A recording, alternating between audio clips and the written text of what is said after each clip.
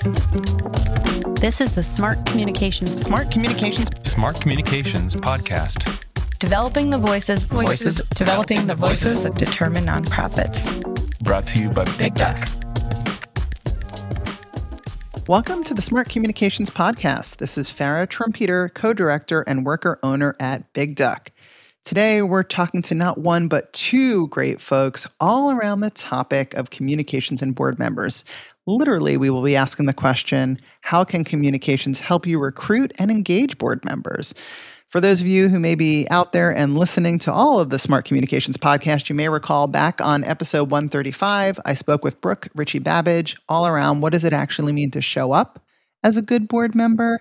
And I suspect our guests have thoughts on that topic as well, but we'll dive in and see what they have to say.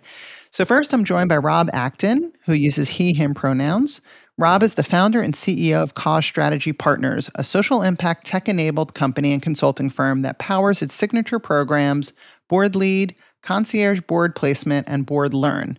Cause Strategy Partners has placed, trained, and supported more than 2,200 professionals for board service at 1,200 nonprofit organizations across the United States, United Kingdom, and beyond. Rob is a recognized expert on governance and has served on numerous boards, including currently serving as board chair of New York City's Broadway Inspirational Voices and on the board of directors of Nonprofit New York. He's also a member of the bar in the state of New York, so we'll see if we've got any legal questions to throw his way. I'm also joined by Erin Pierson, she, her. Erin is the Director of Strategic Growth of Cause Strategy Partners. She works directly with board leads, corporate, foundation, and nonprofit partners, helping to scale the program and coach new board members and their organizations on best practice governance strategies. Erin previously worked in arts production and nonprofit development.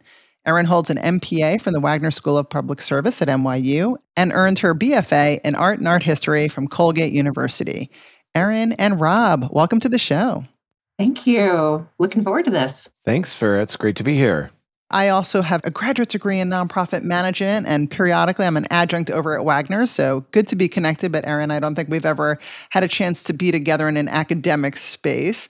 But one of the things that I often think about with boards and nonprofits are cycles and how things kind of often happen in phases. And I just want to start by thinking about the board member cycle. There's the time when the board member's thinking about joining you, participating on the board, terming off the board, and becoming an alumni. So imagine there are these four phases: in consideration, participating, terming off, and alumni. Let's just start off by talking about how communications from nonprofits to board members show up in all those phases, from recruitment to engagement to ongoing cultivation. Rob, what comes to mind for you on this? Yeah, when we talk to our board candidates about exploring a board service opportunity, I think nonprofit leaders should keep in mind in the recruitment phase that they're starting from a blank slate. That candidate really knows very little about the organization. And in fact, the candidate will step into the middle of act two of a movie, if you will, right? There's characters, there's a plot line, there's a whole story that's gone before and a story that we hope to tell in the future. And so communication really becomes kind of a critical part of the board development process to help the candidates understand what the opportunity looks like, how they themselves can be useful in joining the board and helping achieve mission, and then really just helping them ramp up to speed. But one of the things I like to say to nonprofit partners when they're recruiting board candidates is to aim high and give folks a challenge. In my experience, high capacity professionals really want to be leveraged at a high level. They're not joining a nonprofit board because they're so excited to read the balance sheet or spend a lot of time in the P&L. They're joining because they want to be a part of mission achievement. They know their own skills. They know their network. They know where they can drive value. And so think about, in the board recruitment process, think about how that candidate could best leverage their skills and network uniquely for the nonprofit and make that pitch. I've really seen that work time and again, where I remember once connecting an Emmy Award-winning reality television show producer to a nonprofit organization. And I could tell about halfway through the pitch meeting that the candidate was just bored. You know, he's hearing about the meetings and the committees and the galas and whatnot. But when we got around to talking about how this organization is New York City's best kept secret, you know, and Leonard, what you do is tell stories. stories and could you tell the story of this organization? You literally saw him come to life and his eyes open up and him to just start to generate idea after idea. So in the communication phase of board recruitment, tell that story and make that direct connection around how the candidate can drive value. Second phase you mentioned, Farra, is participating. And for me, one of the big things to keep your eyes on as a nonprofit CEO is how you can tell the cadence of communication in a way that board members can receive it. We have to just remember that board members are volunteers. They're very busy. They don't have a great amount of time often to invest in the organization.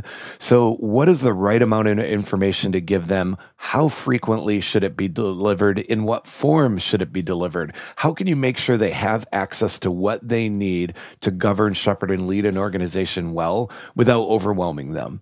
I'm a huge fan of board dashboards for that reason. One-page power pack dashboards that board members can receive and really understand sort of key performance indicators, how we're doing against benchmarks and the like so that they can perform their job effectively. And there's a lot of resources, including a really terrific one from BoardSource around how to build a board dashboard. Terming off, you mentioned. Yeah. So terming off is definitely easier than involuntarily removing a board member. We try to avoid that at all costs, of course. Terming off is not so difficult, but sometimes we do have to have difficult conversations with board members who just are no longer getting the job done. Maybe they're not meeting their sort of basic fiduciary responsibilities or their duty of care. Somebody has to have that conversation. And ideally, it won't come as a surprise, right? That you've set that conversation up. The board member's sort of aware that they're not meeting their core obligations and eventually sort of broaching the subject. I try to put it in their words instead of my own, and say, it looks to me like you really just don't have the time anymore. I know you got a big promotion. I know some things are happening in your family, and it's going to be understandable if you need to back away a bit from your commitments at the organization. I've found that usually people are relieved when somebody broaches it. They've probably thought they need to, and they just couldn't find the words to make that statement because they're committed to the cause. And then I'll wrap up. You mentioned alumni, sort of former board members as a stage in the board development process. Continue to cultivate those folks. You probably have no better champions than folks who served on your board year after year and gave and fundraised and advised. They can continue to be donors and advisors and champions of the work. So keep those communication channels open. I really like the idea of considering them a special class of donor because they've demonstrated such commitment over the years, and think about how you can continue and engage them from a communication standpoint. That's great. I actually want to circle back to one of the things you said, and I don't know if you're going to agree or disagree with me here, but when you were talking about that moment in the recruitment phase when someone is considering joining the board and you're trying to make a compelling case for them to join, the story you outlined, like tell the story in a way that someone's eyes are going to light up and they're going to want to participate. There may also be a time when if you see that person's eyes glaze over when you're talking about the meetings and the galas and everything else, maybe they shouldn't be on the board. Maybe they should join a committee. Maybe they should become an advisor to the communications team or the development team or something else that, for some people, board service may not even be a fit. And that's also an important conversation. So I'm curious what you think about that. Agree 100%. I mean, nothing is more important than that a board candidate really have a deep commitment to the mission of the organization. In fact, we counsel our board lead candidates when they're meeting with their nonprofit for the first time, the organization they've been matched to make that personal connection. Talk about your life's experience, your values, the thing that's driving that passion to serve on this board. And if you're not picking that up from the nonprofit leadership side, either ask about it or recognize that as probably not a strong candidate for your board. Look, you give so much in board service of your time, your talents, your treasure, your network. You have to be deeply motivated to stay engaged with that organization or it just won't have lasting power. And so I think exploring that mission fit is a really critical part of the board recruitment process. Okay, great. Yeah, I know we're focusing on communications, but I had to jump in with that. So it sounds like we're on the same page there. Absolutely, yeah. Well, let's keep talking about board members themselves. I know that you believe, both of you, that there are certain key roles and responsibilities that board members play and that they have to fulfill. And oftentimes, I think we always talk about fiduciary responsibility. And like you said, reading those P&Ls and understanding, how the organization is doing. But I'm curious, when it comes to communications, what you think. Is getting involved in communications a must for a board member or a maybe? Erin, what do you think? I think it's a must, but I think it looks different for every board member. When I think about how board members get involved in communications, depending on their various backgrounds, there are sort of three different levels. At the absolute base, every board member needs to be able to kind of tell the story of the organization, and especially the story of why they're there. I think on a quarterly basis, the board that I'm on, our opening exercise is just going around the table and reiterating the story of what brought us to Art House. And I think that's a really important opportunity, not only to kind of onboard and welcome other new board members, but also just sort of reiterate and refamiliarize ourselves why we're here. As you kind of move up the line, I think it's also critical for board members to just get a general sense of the status of communications and marketing for the organization. I think one thing that board members are really good at is big ideas, but oftentimes nonprofits are potentially resource strapped when it comes to marketing and communication. So getting a sense of what's capable and where the strategy should lie or at what scale their ideas should be at, I think is important for board members as well. And then ultimately, if you happen to be that person on the board who's coming with deeper communications and marketing expertise, being that strategy person, partnering with the CEO, and being, as we call them, the sort of champions of functional areas of excellence, playing that consulting role can be a huge, huge asset to the organization. Great. What about you, Rob? Any thoughts on this topic? I think it's how you define it. I actually don't think every board member should be speaking into communication functions, for example. I'm a lawyer and I do governance work. So you don't really want me talking too much about your marketing strategy or social media strategy. A lot of those things strike me as an executive function, not a board function, unless a board member has deep expertise. And then totally agree with Erin that you kind of become that thought partner with the organization around how to amplify the excellence in your communications plan. That said, if communications means telling stories and making the connection between your passion for the organization to the outside world, then absolutely. I served for 10 and a half years as a nonprofit CEO of two different organizations. And it would be really interesting when I did donor meetings sometimes with board members.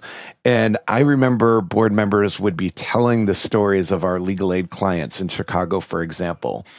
And they were getting it all wrong. The truth is they'd heard the story. I'd told them the story at the board meeting, or they heard from the attorney, and they were missing facts and they just weren't nailing it.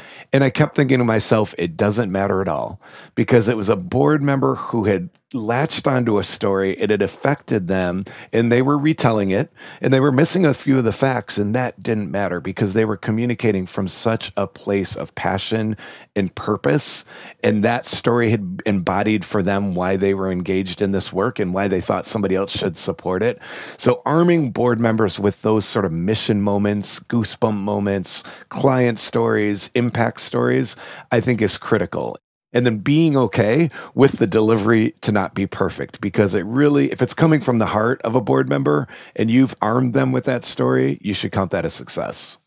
Great. I want to talk a little bit more about this idea of board members as ambassadors. Many people talk about the need for board members to donate or help raise money, right? We talk a lot about give, get, and there's a whole other school of thought related to whether or not we should require give, get, and we'll see if we have time for that, or we can talk about that in a future conversation. If we think about the responsibilities of board members around fundraising, and people, again, have lots of feelings about that, but I want to talk about it for communications. Now, Kay Sprinkle Grace wrote a book a few years ago called The AAA Way to Fundraising Success, or literally AAA.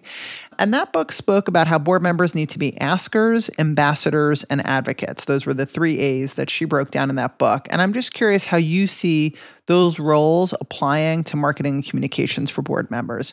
Rob, you want to start us off on this one? Ambassadors, absolutely. And that looks probably different for everybody.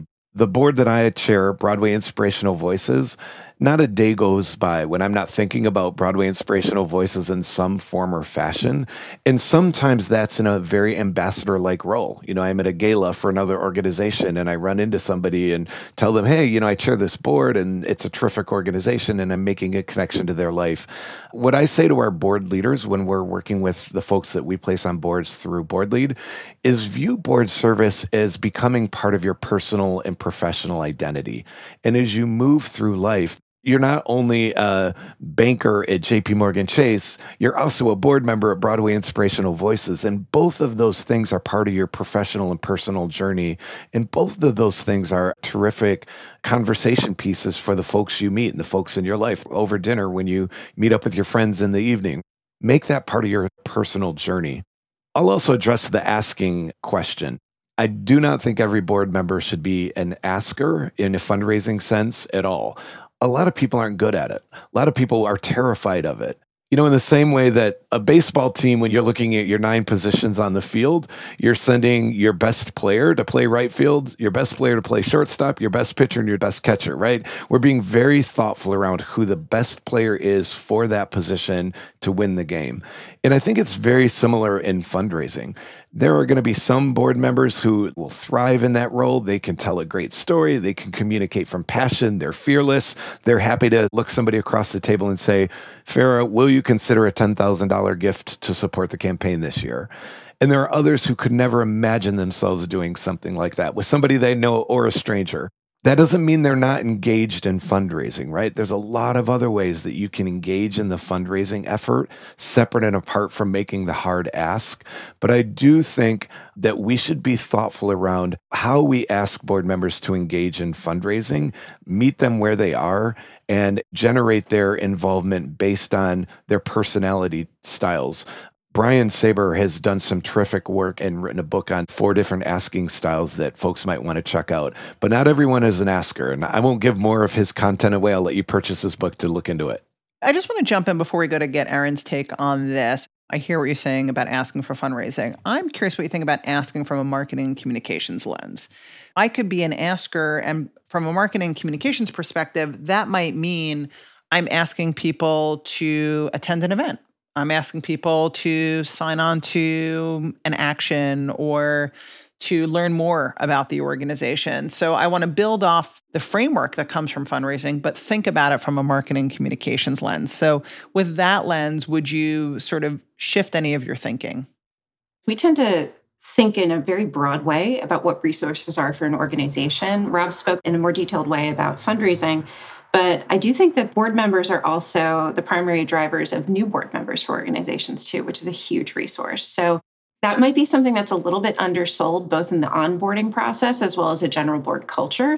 Even if I'm not necessarily identifying that individual, how do I hold conversations with folks who are interested in joining, sell my personal connection to the organization, start to build that relationship, that sort of passion and love and connection to what we do and the impact that we create. So coaching folks in that direction can be super helpful, and I think is a facet of playing those 3 roles. I also think that from a selling standpoint or a marketing standpoint, I think part of that is also just sort of being aware of potential partnerships and sort of understanding the value and then helping to think about the value proposition between those partnerships too. So whether it's partnering with a business in the community or a local government organization, kind of board members thinking about like, okay, how do we sell our organization as a partner to others can be another facet of that as well.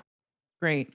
And I want to dive deeper into, I think we can all agree, seeing board members as ambassadors and champions of the organization is really helpful. And I'm curious if you have any tips or ideas for how nonprofit staff, whether they're the executive director, CEO, or they're in any role they are in, how they can help support and equip their board members to be ambassadors and champions. Rob, any thoughts coming to mind for you? Yeah. My starting point is always to remember that our board members are busy professionals with big lives. They have families. They have outside pursuits. They have travel. Maybe they're taking care of their aging parents. Like, think how busy people's lives are. And so we have to make this sort of engagement easy for them. Just discreet asks and armed with the tools they need to get it done. So, for example, to say to your board, hey, we'd love for you to champion our work on social media. Expect very little championing of your work to be done on social media. But if you give them pre-written messages with the right number of character limits that can be cut and pasted onto their Twitter page, it'll get done. Or give them a photo meme with messaging or data that really sort of amplifies the mission and ask, will you put this on your LinkedIn page this week? It'll get done. Being really specific with those asks and arming them with the tools they need to do them quickly, I think is a great way to get your board engaged. But general requests, not so much. What doesn't work is to say, hey, board members, and by the way, this is common. This is what usually happens. Board members, our gala's coming up. We need silent auction items. So please ask all your friends for donations to the silent auction this year. Nobody's doing anything. But if you ask me, hey, Rob, doesn't your friend have a vacation rental property in Palm Springs? And we want to put together a Palm Springs package. Do you think there's any chance your friend might donate a long weekend to BIV this year of that home? Well, I'll ask, right? So now I have an idea generated for me and I've been asked to act on it, much more likely than a broad brush request. So that's sort of my starting point is remember how busy people are. General broad asks won't work. Specific asks armed with the tools needed to accomplish them will work. That's great. What do you think, Erin? I'll do a little bit of the flip side on that because I think there is a moment as a board member where you can get a little bit bigger and kind of get a little bit more creative with helping someone identify what are those specific ways in which they can kind of show up in the boardroom and own their little space, whether that's a skill set or a network or a community. As folks are onboarding and you're having those great conversations with the CEO and the chair about like, what am I bringing to the table? Actually using that time to start to craft what is my plan as a board member for the first 2 years? What are the areas where I know I can be the captain and raise my hand? Specific to me, that's a little different from everyone else. And then using that as kind of like a framework or some bumpers, if you will, as you're kind of thinking about where are the spots where I can think about where I'm showing up in the boardroom too, so that I'm raising my hand before the ask is made sometimes. Great. So you're talking about make it easy, make it specific, and meet them where they are, kind of channel into their passion. Now, these tips are great, especially when we're asking board members to do things, but sometimes board members ask us to do things. I have been on boards, I've attended board meetings as a consultant where I've seen board members, in my opinion, overstretch their role. Rob, I remember reading a post that you had on LinkedIn called A Nonprofit CEO's Nightmare, the Micromanaging Board. And for some boards, there can be a very fuzzy line between what is the responsibility of the staff and of the management, what is the role and the responsibility of the board. And I'm just curious, Rob, if any situations come to mind for you where you've seen these shades of gray between the board and the staff, and if you have any clarity that comes to mind for you about when is the board overstepping their line and how you think about that? Yeah. One of my passion topics, having served both on the nonprofit CEO side and the board side for many years. And it happens all the time where during a board meeting, a topic is being discussed and somebody will say, hey, is this even the board's decision anyhow? Or someone will say, hey, why is the CEO moving forward on this? Doesn't this fit within our purview? And the truth is, it's very gray much of the time. I wrote that blog because I think it's such a challenge to sort through that gray area. How do you ascertain when an issue, a decision should properly rest with the board, or should it more appropriately rest with autonomous management action by the executive director? And when it's unclear, how do we decide who gets to decide? So in that blog, I tried to provide a little guidance. First, check with the bylaws. Not very often, but sometimes bylaws actually outline things that very clearly will belong to the board and things that won't. I once worked at an organization that said any contractual obligation or expenditure over $10,000 required board approval. Great. It's black and white. We know now that one will require board approval or it won't.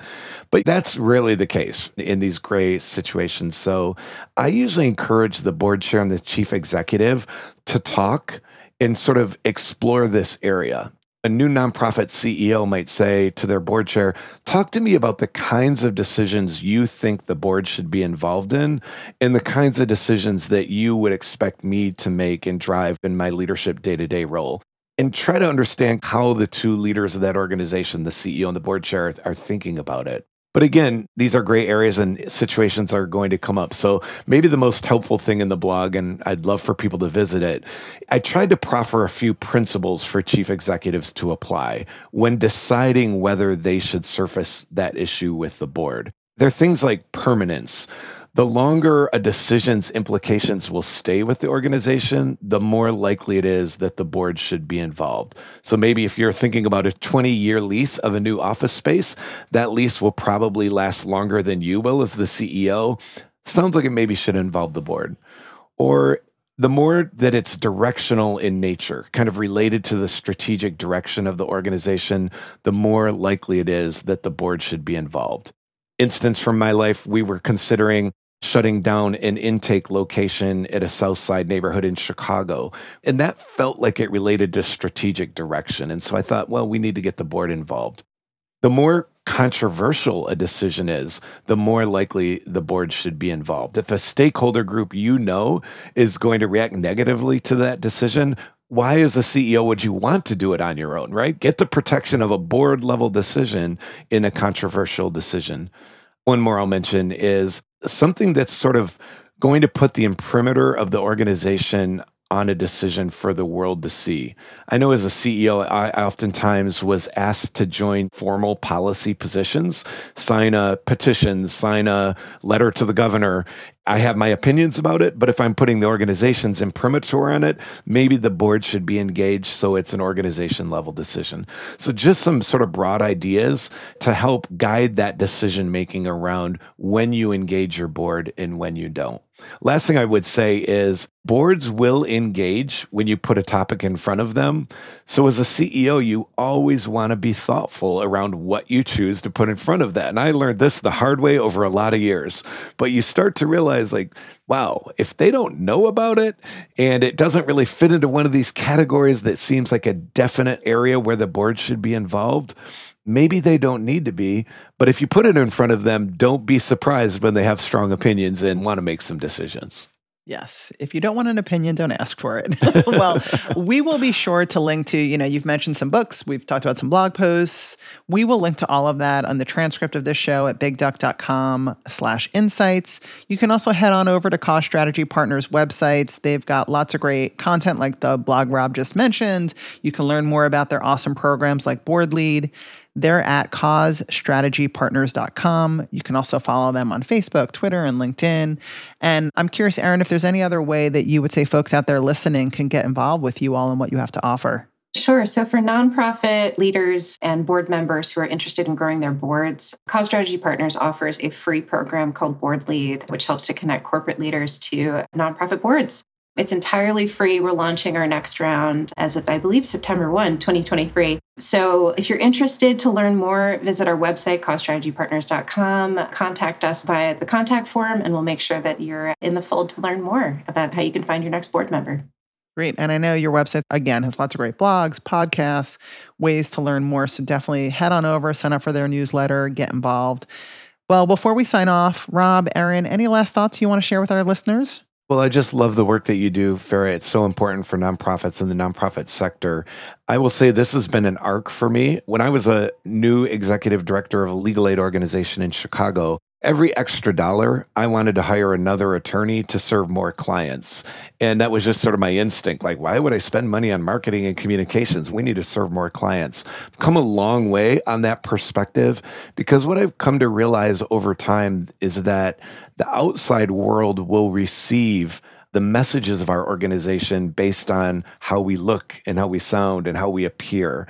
And if our look and feel is amateurish, why would they trust our attorneys with their housing crisis, their family crisis, their criminal charge, right? That we want to reflect the quality of services that we deliver. So I understand very deeply the constant pressure around expenses and revenue and how we need to invest our monies. But whether through dedicated staff, pro bono skills-based volunteerism, paid consultants, marketing and communications has to be on our priority list as a leader. It's just mission critical to amplifying the work that we do and making sure that we're appearing in the outside world with the same quality that we deliver. Well, I just want to jump in and say thank you because we're often saying we see marketing and communications often seen and treated as kind of a luxury item, and we think it is a must and not a maybe. So thank you for going on that journey, and I hope others go on a similar one as well. And I can attest that you did not set me up for that, Farra. I did not. I'm surprised to hear you say it. I love hearing it. How about you, Erin? Any last thoughts? Well, it's music to my ears to hear my CEO say that about marketing and communications as I work on that. But having worked in marketing and communications on the nonprofit side and now for social enterprise, I look at marketing and communications as an investment in future growth. It's R&D for your organization. It's critical It's not just a nice to have. And I think if you're not consistently telling your story and leveraging every single resource to do that, you can't drive your mission forward. Great. Well, Erin and Rob, thank you so much for being here. And everyone out there, enjoy the rest of your day. Thank you, Farra. Thanks, Farra. Are you a fan of this podcast or Big Duck's other resources on nonprofit communications? If you are, we'd love to hear from you. Please drop us a line by writing to hello@bigduck.com to tell us what you're working on and what topics you need help with. We also welcome getting your feedback via reviews. You can review this podcast in iTunes or wherever you listen. We'd love to hear from you. This is the Smart Communications Podcast, developing the voices of determined nonprofits. Brought to you by Big Duck. Big Duck is an agency that puts smart communications in the hands of nonprofits. We help our nonprofit clients develop strong brands, strong campaigns, and strong teams that advance their missions and achieve their goals. Connect with us at bigduck.com.